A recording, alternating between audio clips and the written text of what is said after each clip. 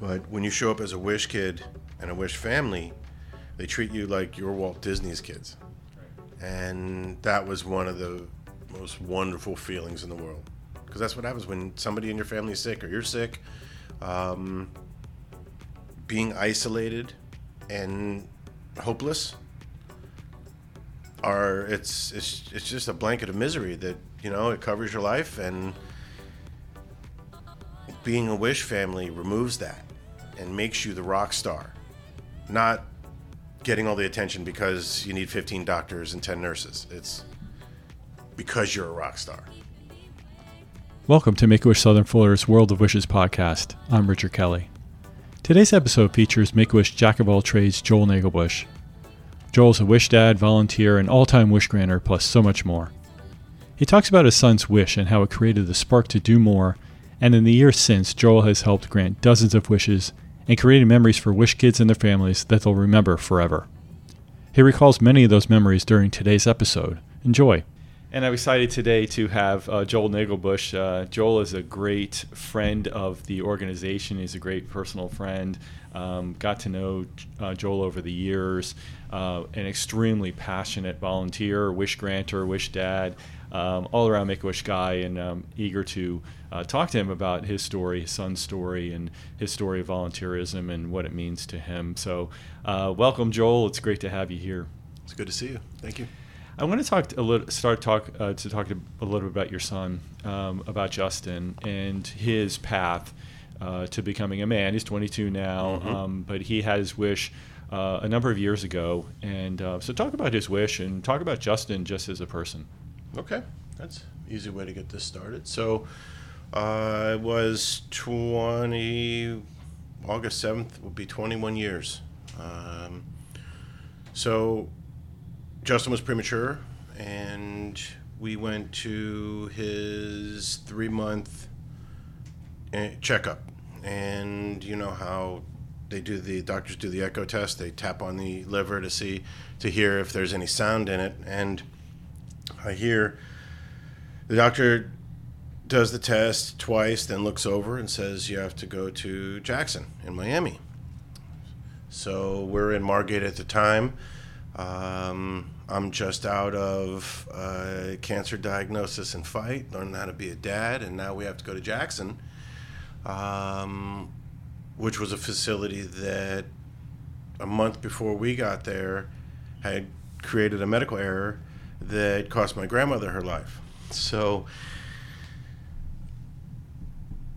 we take him down to the hospital, and the doctors there wanted to do a procedure to sort of mechanically save the liver. It was just full of scar tissue, and there was no room for blood to flow through it. He had a disease called biliary atresia, and they needed to find pathways to get the blood flow around the liver.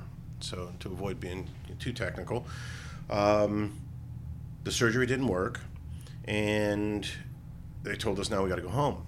And go home and do what? Well, now you wait. And wait for what? A liver or him to pass? Wow. So we go home. We're home for about a month and a half, and then he gets sick enough to where he had to stay in the hospital. And then August 7th, 2003, we got the call that he got his transplant.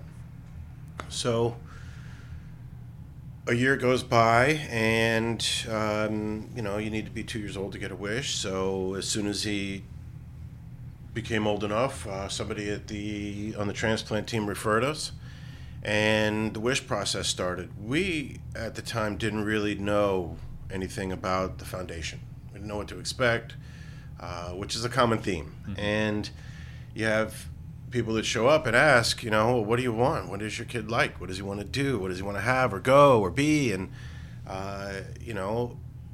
it was a lot. And Justin said that, I think I want to see a bridge being built. Well, that's a difficult thing for a wish, right? At first, it takes forever. And what about that was special? And it turned out to be the heavy equipment in it. Ultimately, that wish didn't get granted. Right. And Justin said he wanted to go to Disney World. Meanwhile, throughout all of this, we're trying to find out why Justin's in pain. What's wrong with his stomach? Yeah, the liver transplant, still some issues. the foundation, so the wish granters show up and they start asking questions about what Justin wants. We realize maybe it's Disney, and it starts to bring us away from all of the doctor's appointments and the lab work and your son being in pain and talking about, wow, we might be able to go somewhere, and what's that about? And we had his wish, and then about a year after that, Justin's pain disappeared. Turns out when he was a baby, so he was the second youngest baby to have a transplant. And the liver that they got as a donor was too big. One surgeon didn't want to use it. Another surgeon's like, well, we're gonna. So he was in pain for all those years just because his organ was too big. Now, it turned out to be a fantastic thing. Right. He's 22, or 20, well, no, he's 21. He'll be 21 in February. Wow. And you wouldn't know he had a liver transplant. He's working. He's went to FAU for a little while. Now he's taking a little break. He's got a good girlfriend, a house. Yeah. I wouldn't ask for it all over again. Right. But I'm certainly grateful that was his path, and that he landed in a place where still some medical stuff. He's epileptic now, which is managed with meds. His transplant is fantastic. Even when he went in the hospital with the seizures, he's got a healthier liver than most people. So it's gratitude is not a deep enough word for everything that has happened along his journey. Yeah. That wish was a lot of years ago. What do you remember about it? So Justin's wish was to meet Spider-Man, but as you know, Disney World trips are not just Disney World trips. They're also Give Kids the World Village trips. And Give Kids the World Village, in my opinion, is one of the most special places on the planet. Everything donated from brick to roof. A theme park for critically ill children is a blessing, and it is what I remember the most. They have their own caricatures. I remember, I forgot what his name is, but the mayor Clayton. Mayor Clayton, Mm-hmm. Coming around to give gifts at nighttime, and kind of terrifying Justin at first, and then he's like, "Oh, when's the mayor coming back?" And Yeah. And then, and during the wish, being at the Disney park, and I mentioned before, I've worked for Disney before, so I thought I understood the intricacies of the park. But when you show up as a Wish kid and a Wish family, they treat you like you're Walt Disney's kids. Right. And that was one of the most wonderful feelings in the world. Because that's what happens when somebody in your family is sick or you're sick. Being isolated and hopeless, it's just a blanket of misery that, it covers your life. And being a Wish family removes that. Right. And makes you the rock star. Not getting all the attention because you need 15 doctors and 10 nurses. It's because you're a rock star. Right. Yeah. So, yeah. So I think your start with Make-A-Wish as a volunteer, I mentioned earlier that you're volunteer, rockstar, wish granter, event volunteer, anything we need, we ask Joel.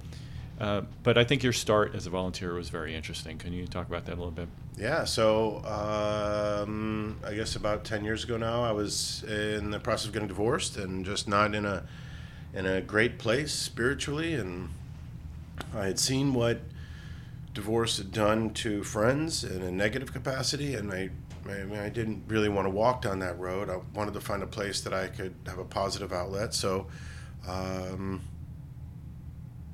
always remembered the oasis that the foundation gave for me, that removing the blanket of just in my life. And I thought, well, maybe volunteering for them can be a way to do that. I hadn't even thought about being a wish granter more than I just want to be part of something positive.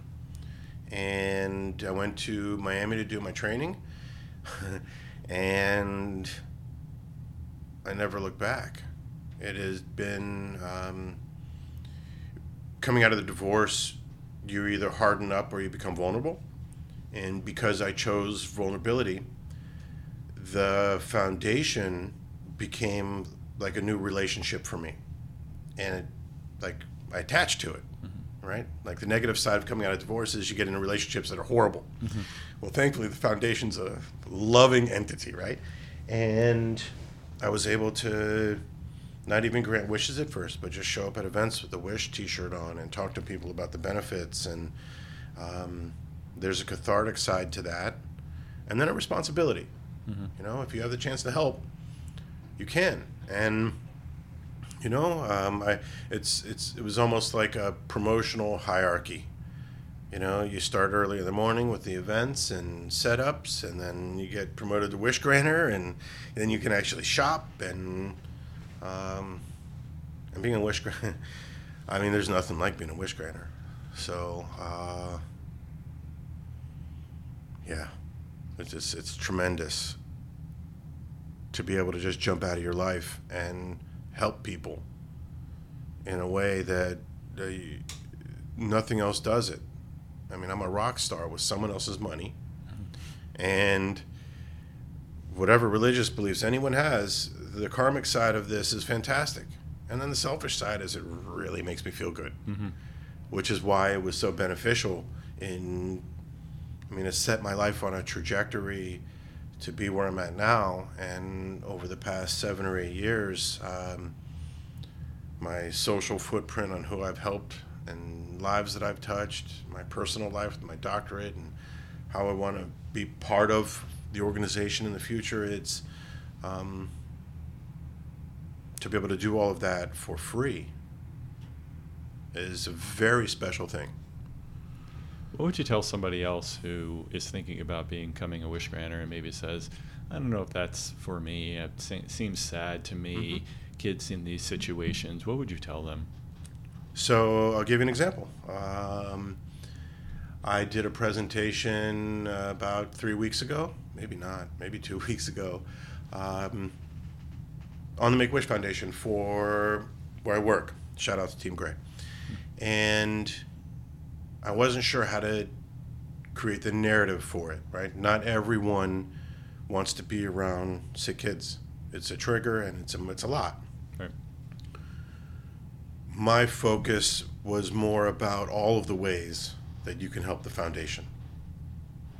The first is the foundation spends the money the best. Like not number one in the country, but it's really good. And then the other side is the way that they can do that is because of the ways that we can help. And I immediately go to being a part of the ball. I mean, I've been to 4 or 5 of them, and if they each raise $2 or $3 million a piece, in the past 10 years, I've raised a crazy amount of money. That's a really cool thing to be a part of. But then the people side, like cups throwing distance to Leonard Skinner and Diana Ross and all the people, and chicken wing eating contest, which was fantastic, except I couldn't eat the chicken wing again for like 6 months. Right. To the whiskey and wine, and then to be able to speak or go to Topgolf or a party where J-Lo and Jordan and all these, a shoe release, or like to be able to help in the capacity, administrative work, just answering the phones. It doesn't have to be face-to-face with the kids. And that conversation tends to open people's eyes to, wow, this is what we can do. Right. Which is a challenge when I'm talking about it, because if you're trying to get somebody involved in the organization, but touch that emotional trigger, well, then you lost them. Right. And, I want, everybody should be part of this. Yeah. Well, Make-A-Wish seems to become an important part of your social circle. It's not just the oasis that you talked about, or people, wish parents that come back and volunteer or donate or become a part of the organization. They have a need to a feeling like they want to give back, and you had that too. This is an oasis, and now it seems like social circle stuff. Yeah, it's very much the social circle. Being vulnerable and growing out of the divorce with the foundation made it very much my fiber. So even, we were talking about this a little earlier, even when I met my wife, in the dating process, I was granting a lot of wishes. So she, at first it was like, oh, wow, you're going to do another wish. So yeah, and then she's like, she wanted to join me. Mm-hmm. And I was a little protective. Like, wait a minute, you want to join me? Why? Because you just, you want to be with Joel, or is it because it's really something you want to do? And she's a firefighter, so it's the empathetic part exists, but first responders, nurses, they have a different kind of empathy. Turns out, not only is she my life partner, but she's an amazing wish granting partner. And this week, our date night is going to be meeting a wish family. It's going together for the Make-A-Wish ball, and I'm a professor and my wife's a firefighter. We don't make millions of dollars, but the fact that we can go walk around all dressed up like we make millions of dollars is awesome for us. Mm-hmm. And it's important in our life, everybody's life, to attract wonderful things, whatever your wonderful is. Mm-hmm. And the social side of the foundation it was almost surprising, but so welcomed.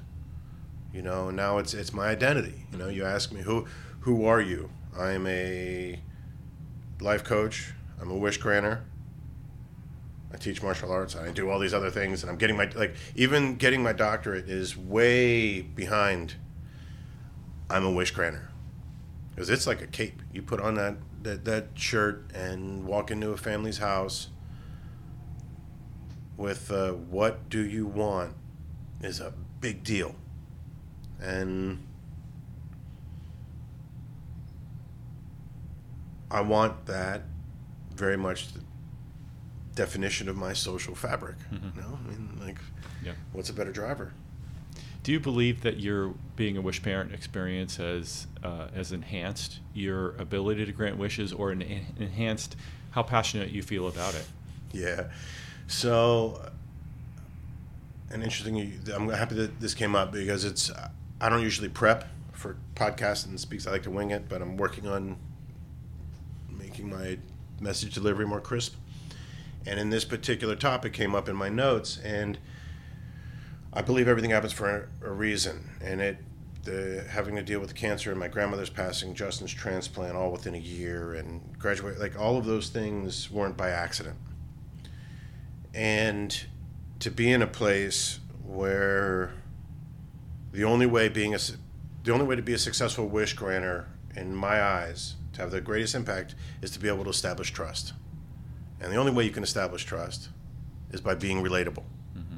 People need to know that you understand. And one of the most awkward places that in any of the wishes for me is when a family says to me, oh, wow. Because I'm like, oh, wow, to what they're going through. And they're like, wow, you had a transplant, you had cancer. And I'm not telling them that because, oh, wow, my story. Look, there's sunshine on the other side of this, right? Like we're bringing sunshine. Now, sadness and stress, something's not right. So it affords me a level of relatability that creates an atmosphere of trust that turns into like a superpower with my wish kids. And I don't know about the religious side of things, God, the universe, Buddha, whatever. I'm thankful to it all, because being able to be that, it's wonderful. I just have to be me, and I get to have an impact on these families that is, you can't script it. Yeah. So tell us some stories about wishes that you've worked on, you and Connie have worked on, some of the kids, some of the uniqueness. I know there's a lot of stories there. It's like asking who your favorite kid is. Well, I didn't ask you your favorite. I just asked you to tell some stories. Right. So I the gave first you an story, out there. yeah, fair enough. The first story, always in the front of my mind, is JoJo's wish. That it took a long time to find out what his wish was. We originally wanted to go to Wisconsin and eat cheese and go to a theme park there, but he was going through cancer and a transplant and wasn't, like cheese is not healthy for you, so that wasn't okay. And eventually ended up, we ended up having a wonderful relationship with the family. So the wish happens, you start it, and then you get to know the family, and if there's things they need and things you can get them, then, you do it. And magic just wouldn't stop following JoJo. He had a Macy's giveaway and a Macy's cook-off, and as a wish enhancement. And then finally he said, because he got so into cooking from the wish enhancement, he wanted to go meet Chef Ramsay. Mm-hmm. And he ended up on MasterChef, and we still talk. And then my Dwayne Wade wish, that wish was amazing, not as much because of the Wish Kid, but because of Dwayne Wade and how normal he made everything. And then I'd be remiss if I didn't discuss Zoe. Zoe and JoJo both were told they weren't going to make it, that the cancer just wasn't curable, and we hoped to treat them. And if you saw JoJo walking around right now, you wouldn't even recognize him. He was a stunning teenager, amazing. And then Zoe was an amazing wish. We delivered Snowflake to her, a Frenchie. And that wish actually went viral, which it was pretty cool. I was a little older, but excited about being, I'm going to viral video. Yeah. But she had no idea we were delivering the puppy. So the surprise part of that, like the Oasis, and then we said we're just going to get pizza, and then the pizza, and she ended up in the fight of her life, and when she was, I think, 14, 11 maybe, something like that. Then just 2 months ago, we celebrated her quinceañera. Wow. Like, it's, everyone needs something like that in their life. Not the cancer, but to be able to be part of that and watch that happen is a transformative experience for a human being. And you don't have to be in it, but you should be paying attention. Mm-hmm. And those wishes are big deals. And then there's two brothers. The wish was for one brother because he got a transplant, but his brother had donated the organ. And a lot of times you show up at a wish, like you're not granting, it's not just the kid's wish. Right. Like, it's for everyone. Mm-hmm. And it was funny because I kept bantering with the brother who donated, saying, listen, it's his wish. You don't get to choose. That's for you. And there's so much miracles, magic, wonderfulness in those relationships. It's unfortunate that it's hard to find, but it's at everybody's fingertips. Mm-hmm. There should be some kind of conscription for people to have to volunteer. And I think just change your outlook, because you're not going to sit in front of a wish family and complain about your problems. Right. Well, you are the embodiment of a Make-A-Wish volunteer. You do everything. We load trucks and unload trucks and wish granting and public speaking and all of it. And, for anybody out there that's interested in becoming a volunteer, just like Joel, you can do everything or some things, and but everything makes an impact on a child. So tell us where you've sort of sprinkled in what you're doing with your life now, what Justin's doing with his life now. So tell us where the Nagelbushes are. The Nagelbushes. So Justin's working. He's going to school. He's got a house. He's living with his girlfriend. Like, he's adulting very well. Good. Things are great for me. I'm working at a university as an academic coach where I do some administrative stuff, and I get to help change lives for nurses working on their master's degree. And hopefully by the end of September, I will be Dr. Nagelbush. I'm just an official doctoral candidate now, and I'm hoping to shine the light on the benefits of inclusivity. And yeah, so there's a lot of magic in the air for the Nagelbushes right now, and it's palpable. Yeah. That's amazing. I know that doctorate's a long road, and to get to the end of it is an amazing accomplishment. So congratulations for that. Well, we're going to wrap up, and I just want to thank you, Joel, for not just being here today and recording with us, but for everything that you do for this organization and your amazing advocacy and passion and bringing other people into the tent, so to speak. And so we really do appreciate you for that. And hopefully, you will be able to inspire people listening to this, or people that they know that are listening to this, to become a volunteer or help our organization in some way. So thank you for being here. Awesome. Thanks for having me. Appreciate it. Thanks to Joel, and thanks to you for listening to World of Wishes, produced by Make-A-Wish Southern Florida. Please support our mission in this podcast by sharing this episode with a friend, or by rating, reviewing, and subscribing wherever you get your podcasts. You can also listen to our archive shows at worldofwishespodcast.org. To learn more about making wishes come true, visit us at wish.org/SFLA.